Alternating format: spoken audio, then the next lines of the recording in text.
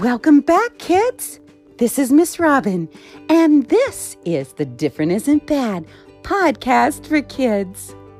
Last week was our 100th episode, and in honor of that, we started right back at the beginning, telling you all about Stubby the cat.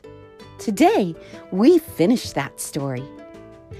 Did you think about what might have happened when Stubby's mom told him to go to bed? Well, let's find out. Listen in.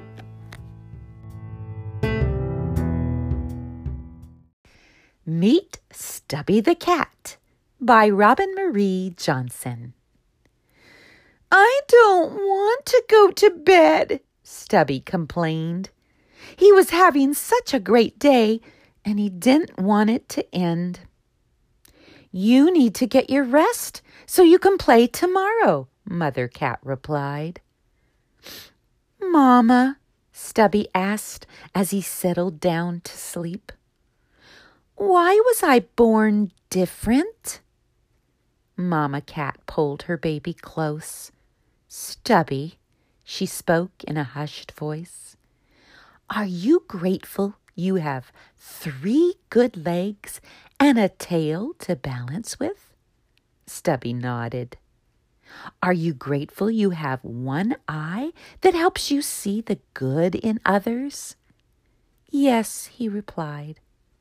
Stubby, you are brave and kind. Be proud of who you are. Stubby smiled.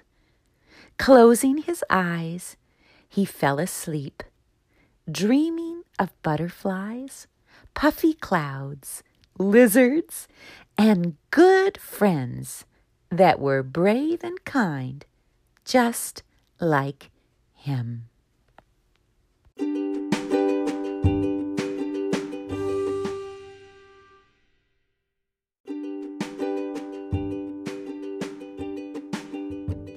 Did you enjoy the rest of the story?